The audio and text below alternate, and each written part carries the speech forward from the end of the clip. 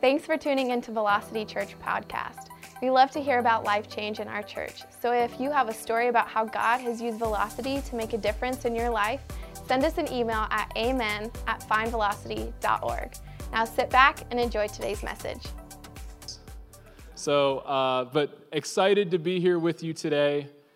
Man, has anybody felt like this series, Force of Habit, is really just, is there something that you've grabbed onto here that you've really been able to just implement to make your day-to-day better? Man, that's definitely me too. I mean, if we can recap this series, I mean, gosh, when we look at that first week, you know, Pastor Justin gave us a message about, it's about the who, it's not about the what. And, you know, leaning into that, just thinking about if you want to change, you have to think about who you want to be rather than focus on the activities you need to do. Man, what a powerful message that was. Then we heard from your campus pastor, my best friend, come on somebody, Pastor Andrew, about small things and how small things make a big difference. Man, what a powerful thing that is to know that a little change over a long period of time can make a big difference in your life. Because I don't know about you, but I have days where I'm like, man, I just got to 180. I need to go in a different, complete direction. I need to change everything that I'm doing. Isn't it great to know, no, you can get to the path where God wants you to be by being intentional in the little things. And then we heard last week from Pastor Justin again, talking about, so many things in that message, but the thing that really sunk in with me was he said it's important to give your habits a home. And man, this was so great for me. In our 21 days of prayer and fasting that I've been participating in, what I found is by giving my habits a home, I want to be intentional in being in the Word. I know that's important. I want to be intentional in my prayer life. I know that's important. But are you like me, and sometimes you get that reminder on your phone, and you're like, man, I'm going to fit this in some other time. Maybe I'll have a few minutes after this meeting, or maybe I'll on the car ride home. If nobody calls, I can do it then. I love the message that we heard from our pastor about how, no, you should prioritize those things, give them a place and a time that you do them, and then you're more likely for that to become a real habit in your life. Man, that was so powerful for me. So if you're new, I want to say you're coming in on the tail end of what I think was a powerful series to kick off the new year. And we're so glad you're here. Lots of places you could be. You chose to be here. And I would encourage you, if any of this resonated with you, jump on our website, listen to our podcast, catch up on these messages, because I believe that God has a word He wants to speak to you through it. And it's been timely for me. So, I may not have shared this with people, but one of my New Year's resolutions was to lose 10 pounds. And so 21 days of prayer and fasting and a series about habits, what could be better. And I want to tell you, we're a month into 2020, and I have 12 pounds to go. So things are going great. I'm feeling good about it. Riding that out. If I'm being honest, I don't have a really good transition from that into the rest of what we're talking about today. So I'm just going to dive right into that with an awkward segue. And I'm going to give you a verse. It's out of 2 Corinthians, and they're going to put it up on the screen. If you have your Bible, you can open to 2 Corinthians 11, and we're going to do verses 24 through 29. If you don't have your Bible, fortunately, we have this giant one right behind me that you can follow along with. Here's some context before we jump into this. This is written by the Apostle Paul. This is in a letter that he wrote to the church in Corinth. And why I'm starting with this is, are there times in your life where you feel like you've got these obstacles that have popped up, and gosh, you're wondering how you're going to make it through? You know where you need to get, and you know where you are, and you look at what's between the right here and right now and the where I want to be and need to go, and you say, man, I just don't know how I'm going to get from here to there. I think sometimes, if we're being honest, I think we all feel like that sometimes. What's comforting to me in being in Scripture is I think a lot of times when we feel those things, we also feel a little guilt or a little shame around about I don't want to share that with somebody because, I don't think other people are experiencing this the way I'm experiencing it. And they don't have any context on it, and I don't know what they would think about me if I shared. What I love about Scripture is how honest Paul is about what he struggled with. So we're going to jump right in with this verse. So this is Paul writing about his time in the aftermath of Jesus' ministry on earth, doing what God called him to do, which is take the good news and share it with everybody. So a small little task that the apostles got. But the tricky part of that, one, there's a lot of people. But two, there's also a lot of people who aren't interested in hearing the good news of the gospel. And Jesus didn't say, take this to the ends of the earth to the people that are interested. He said, take this to all people. And so this is Paul's recounting his experience. So he says, 5 times I received from the Jews 40 lashes minus 1. Very specific number, 39 lashings. You need to know if you're, this, to me, this just speaks to like sometimes when you feel like you're taking a punch, you know exactly how many punches you're taking. Like it's not like, I took somewhere between like 5 and 12 punches. No, I get hit 7 times. And so we see Paul says, 40 lashes minus 1. 3 times I was beaten with rods. Once I was pelted with stones. I think it's helpful if you read this in an upbeat because it's easy not to. So 3 times I was pelted with stones. 3 times I was shipwrecked. I spent a night and a day in the open ocean. How many of you after that first shipwreck would have been like, I feel like God is calling me to a land-based ministry. I need to go start a church in Kansas maybe. Or maybe not near the ocean anymore. Or, you could go a different direction and just meet. You can imagine the apostles meeting together as that kind of leadership team. And Paul saying hey, we've been intentional about tax collectors. We've been intentional about fishermen. Could we go after some boat pilots maybe? Maybe some of those guys need to come and be part of this. And that one really went over well at the 10 o'clock. So I don't know what's going on with you guys. You're already behind. But he says, spent a night and a day in the ocean sea. I've been constantly on the move. I've been in danger from rivers, in danger from bandits, in danger from my fellow Jews, from Gentiles, from in the cities, in the country, at sea, at danger from false believers. I'm going to the next one. And it says, I've labored and toiled and have gone without sleep. I've known hunger. I've known thirst. I've gone without food. I've been cold. I've been naked. So those are all things that are all about the external challenges he faces. But what I love about this and why I think it spoke to me and why I believe it's going to speak to you is he didn't stop there. Is Paul said, beside everything else, I face daily the pressure of my concern for all the churches. And he says, who is weak that I don't feel weak? Who's led into sin and I don't inwardly burn? So it's not just about what's outside affecting Paul, but it's what's inside that's affecting him too. So I don't know, maybe not the most encouraging place to start, but it gives you some context. I've been complaining to anybody that'll listen about the difficulty of I've been doing intermittent fasting, and my whole, you can tell it's really been effective for me in that way, but that's not what it's about.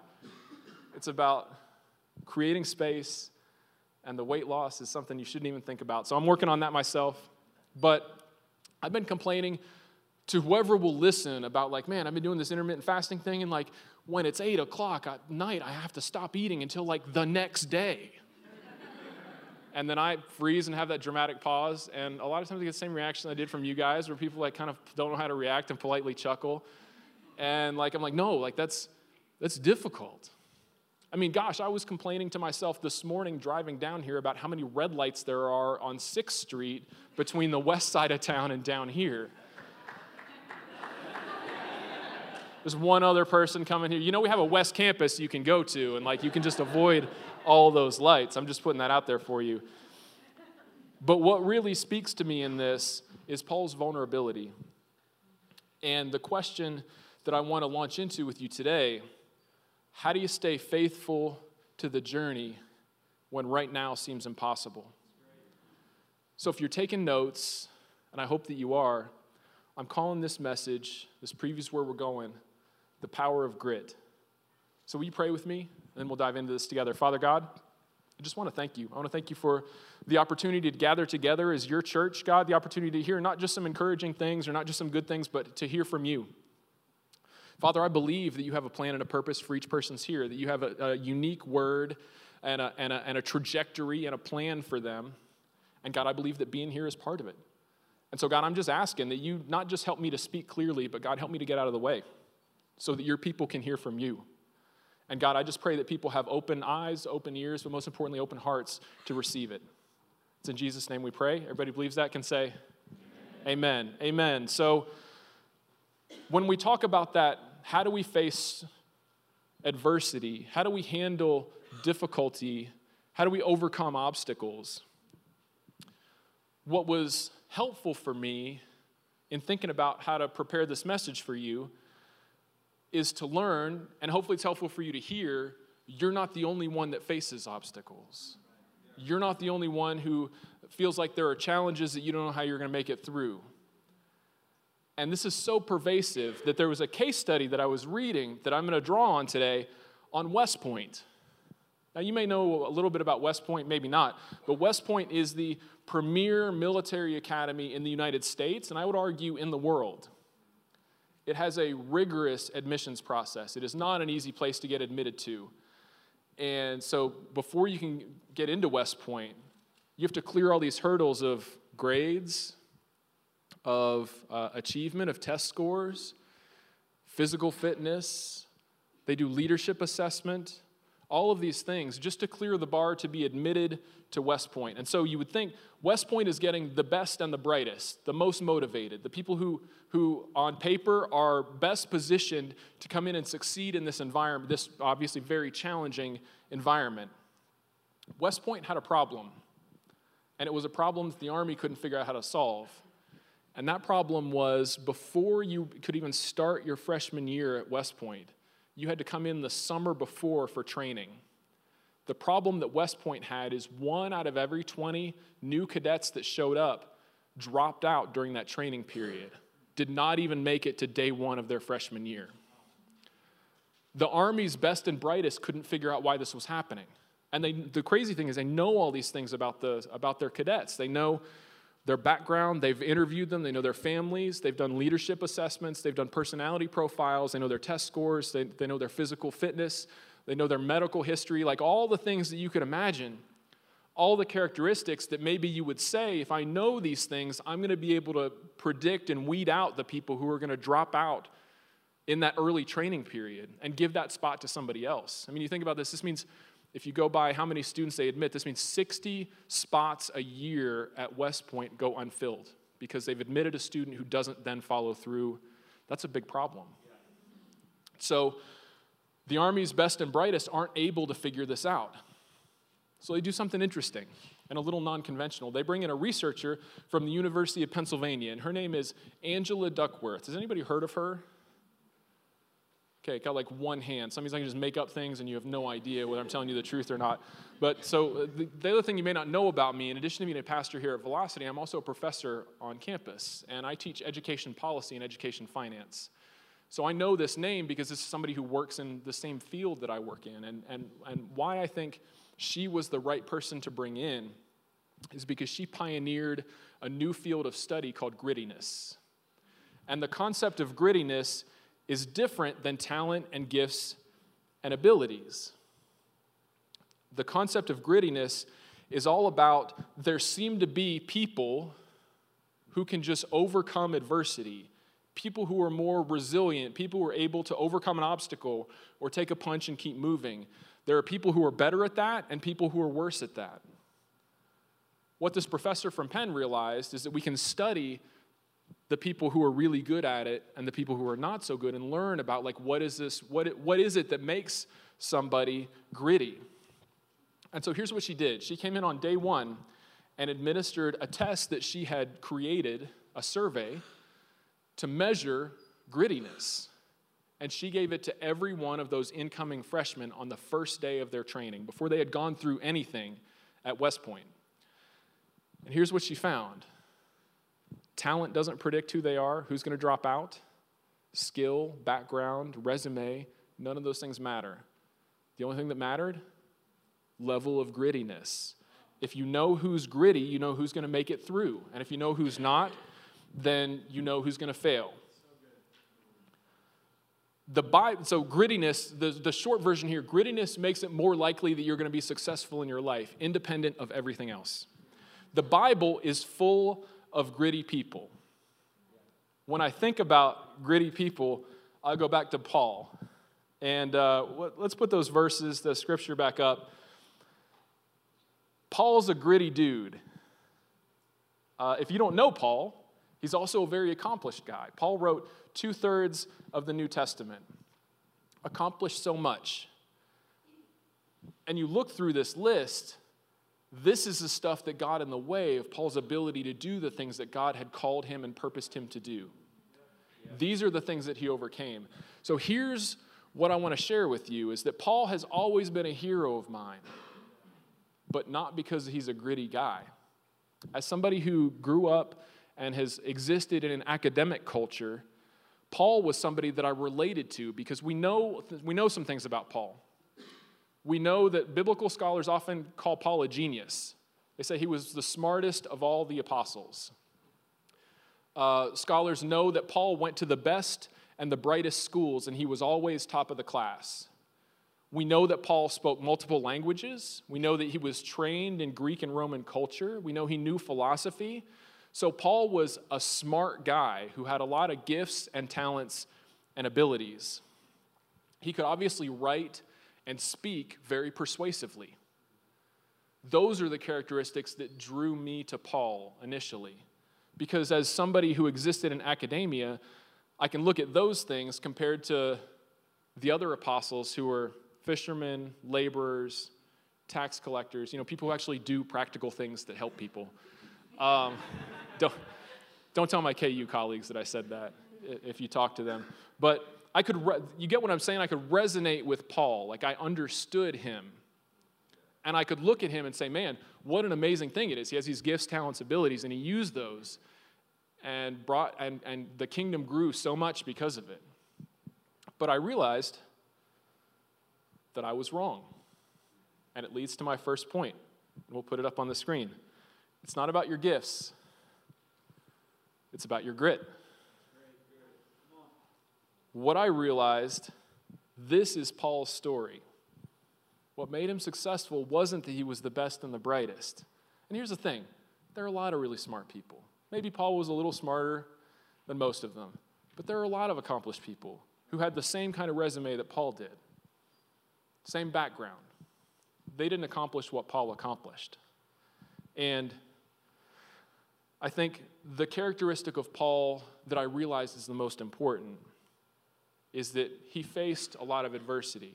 Adversity out there, but also adversity in here and adversity in here. Paul didn't allow those things to derail him. He had confidence that regardless of the circumstance, he was where God wanted him to be.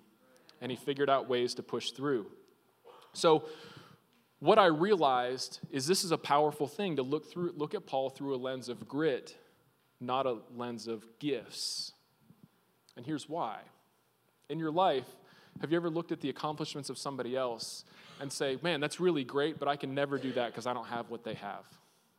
I mean, my wife's sitting here on the front row, so I hate to say this in front of all you people, but it doesn't matter how much time I spend in a gym, I'm never going to get the NBA contract that LeBron has. So if you're you guys laughed a little too much for that, but that's okay. And the reason I don't have the gift that LeBron has. I mean, I could go get the coolest, newest shoes. I could find the slimmest possible jeans, but I'm still never going to be who Pastor Justin is. Because I don't have, and this is what I tell myself, because I don't have the gifts that he has. And when you say that, what you're telling yourself is you're making an excuse. I can't do that because I don't have it is the same thing as if I had that, then I could do it. And what you need to know is that's a lie that you tell yourself. So, being gritty matters. This is the story of the kids at West Point, and here's what they found. West Point is admitting the best and brightest, right? All the people who are top of the class, best on the charts and everything. But what this professor at Penn found that I think is fascinating is that in a lot of cases, the most talented people are actually the least gritty. Not always, but a lot of the times, and here's why. If you're always the best and the brightest, you can coast on that to pull you through circumstances when other people have to work hard to achieve what you're achieving. So what they found is for these students at West Point, the ones who were failing out were the ones who had coasted on their talent. They had always been the best and brightest until they weren't anymore. And now they're in an environment where my talent's not just going to push me over the finish line here and I need something else. And they go to that tank and that gas tank is empty because they've never developed it. So what I want you to hear, talents are important, sure. But if you want to put a recipe for success, I would take a little bit of talent and a lot of grit. Is going to take you a lot farther in life than a lot of talent and a little bit of grit. And here's why that should be encouraging to you. You can't change your gifts, but you can grow your grit. All of us can grow our grit. So the question you probably have is, okay, it's great, Pastor Jacob, how do I do that? Well, science doesn't really know. So that's all the time I have. We'll see you next week for the new series. No, this is what's cool. Science doesn't know. We're still working on those things. But Scripture gives us clear pathways to growing grit. And this is what I love, is when these two things come together. So we know a little bit about the medical study, and we can look at Scripture and be like, man, that was there all along. We just needed some confirmation so we could see it. And so that gets to the second point, is if you want to grow your grit, you can't be focused on results. You got to be focused on the regimen. And we got that on a slide right there. So what does this mean? It means gritty people think about the world differently than everybody else. So I want everybody to engage with me for a second. Close your eyes. Now I want you in your mind to picture a successful person. Got a clear image of a successful person in your mind? Okay, open your eyes. Now I want you to ask yourself, what did that successful person look like? For a lot of us, and the question I want you to answer, how do you know they were successful based on the image that you had? For a lot of us, we're looking at things like they're rich, they're accomplished, they're recognized, they're award-winning, they have a lot of followers on social media, whatever that is. But what gritty people know that non-gritty people don't is that all those things I just talked about aren't success. Those are rewards of success. And we live in a culture that tricks us to think those are the same thing. What keeps a lot of us from building grit is that we're confused. Andy Stanley sums this up in his book, Visioneering, which is an amazing book, by the way.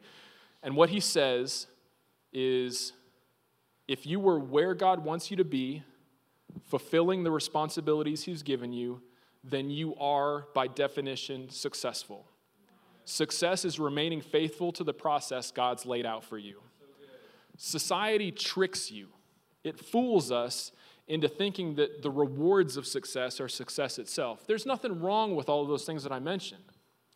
But you got to know we live in a resume culture. We live in a culture it's all about what promotions did I get? How much money do I make? How many wins did I get? How many followers do I have? How much influence have I gained? All of those things. Nothing inherently bad with any of those things. But see them from what they are. Those are the mile markers along the way that are there to be enjoyable. Those aren't success. Gritty people know the difference. So let's think about the Chiefs for a minute.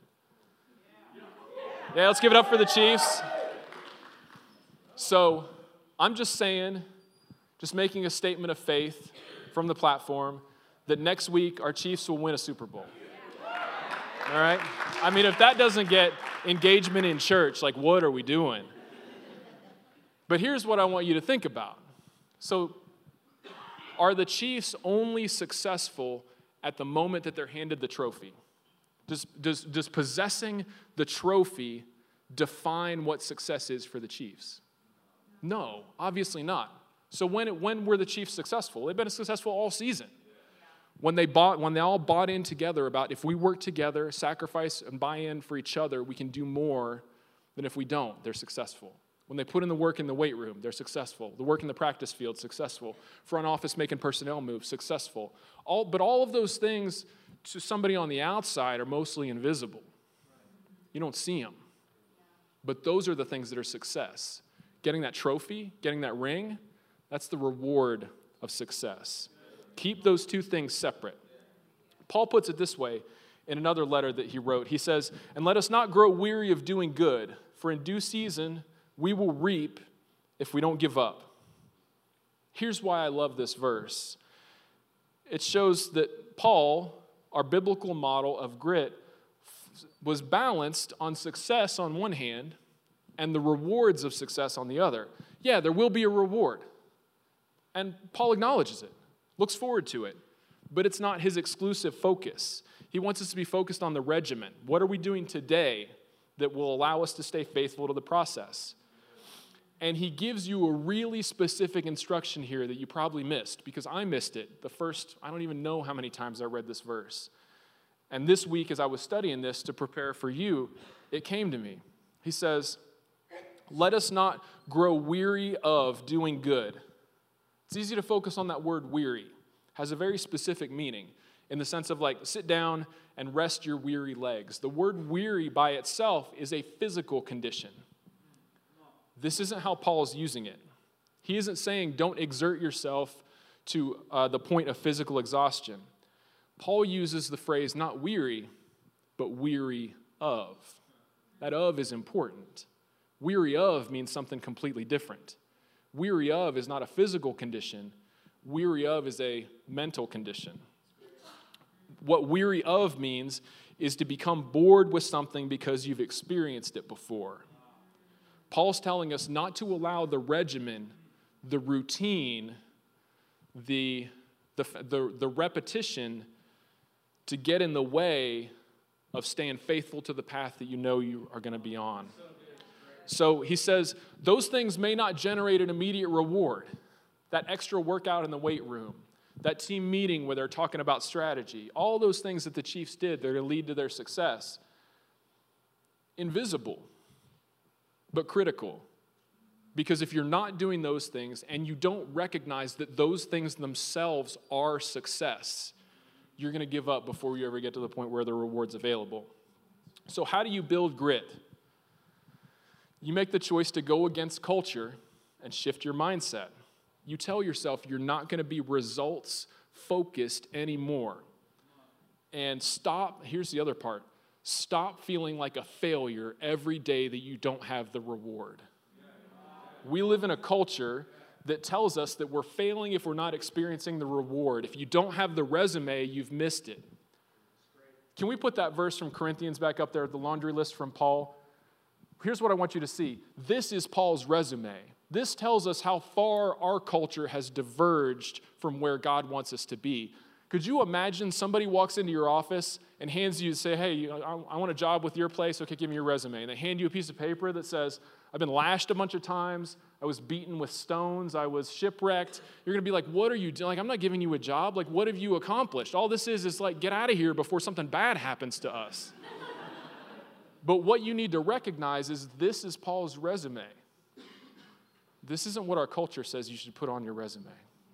So make the choice to lean into not the reward of success, but every day where you do your best with where you are and what you have is a successful day, not just in your eyes, but in God's eyes too. If you make that choice, you'll start to build grit. So we've talked about grit, how to develop it, but what I want to tell you is there's still one piece of the picture that's incomplete. Because if you walked out right now, you would think, okay, the instruction that I got is just to like hunker down, to get busy with the grind, to endure. Those are important, but if you do that all by itself, you're not going to build grit. So it leads to the third point. This is our last one. It's not about action. It's about attitude. So when you think about the word grit, what do you think about? A lot of us think about resilient. And when I think about resilient, you know who I picture? Rocky. How many of you guys, has anybody here has never seen a Rocky movie? Oh my gosh, like what is wrong with you people? Like go home and put a television on USA and you will see one today probably. So why Rocky is the picture of resilience is because, here's spoiler alert, so if you want to watch it now, don't even worry about it. There's not much to spoil. The end scene for every Rocky movie is the same. He's getting the snot beaten out of him. Like to the point where whoever he's fighting, whether it's Mr. T or like some big Russian guy, is like Rocky's across the ring, and this guy is like running across full speed and just punches Rocky in the face. And like Rocky doesn't even have his hands up, like he's not even guarding it. And he just like takes it in the face and like in a bloody heap collapses to the ground. But that's not where it stops. Rocky's resilient. He picks himself up. He keeps going. That picking yourself up and keep going is an important part of grittiness, but it's not the whole thing. True grittiness has one more component: hope. Gritty people have hope. This is a specific hope. This isn't hope the way that we use it a lot. That's like, man, I sure hope that lunch is good today, or like, man, I hope it's not going to rain tomorrow. That's not the context of hope that we're talking about. Hope in this context is a very specific, not general, actionable belief. And I love how they say it in Hebrews, and this is our last verse for today. Now, faith is confidence in what we hope for and assurance about what we do not see. We hear those words together a lot: faith and hope, faith and hope, faith and hope. But the writer here is using them in a different context, in the sense of it's specific, that faith is confidence in what we hope for right now. Have a specific kind of confidence that what you hope for will be because of what you're doing right now. They also talk about in that verse about assurances in what we don't see. Gosh, the recognition that God is expecting us to do our part, but alone we can't do it. I'm going to say that again. God is expecting us to do our part, but alone we can't do it. So we have to do our part, but we have to trust that God will honor his promise and show up and do the rest. So how do you build that hope? Lots of ways to get there that we don't have time to talk about. But I'll give you the one that West Point did. West Point built in a training for their cadets that was called positive auditory. I'm struggling with it. Positive auditory self-reinforcement. So we're going to call it. Don't Google it. That's probably wrong. But here's the point of what that was. What they trained their cadets to do was, when they faced a challenge that they felt like they couldn't make it over, to stop and say out loud to themselves, I have enough. I have what it takes to make it through this. I can do this. Like literally to say it out loud to themselves. Doesn't that sound ridiculous? Like, how would that make a difference? But what they found is just pausing and connecting your mental state with physical words and pulling in your, makes a difference for those people. Another one is adopting a growth mindset. That's another one about you're not going to let your talents be the lid on what you're going to achieve. But I'm going to give it to you even easier than that. The easiest way to grow hope, to become more resilient, to become grittier, is to ask for help. This is where the Rocky analogy breaks down. Because in boxing, you're laying on the mat and you got to get yourself up. No one's allowed to help you.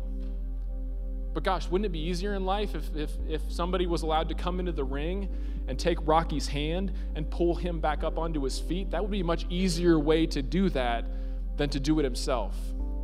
And what you need to know is that one of the best ways to get grittier, to build good habits, is to just surround yourself with people who have those things. That's why coming to church is so important.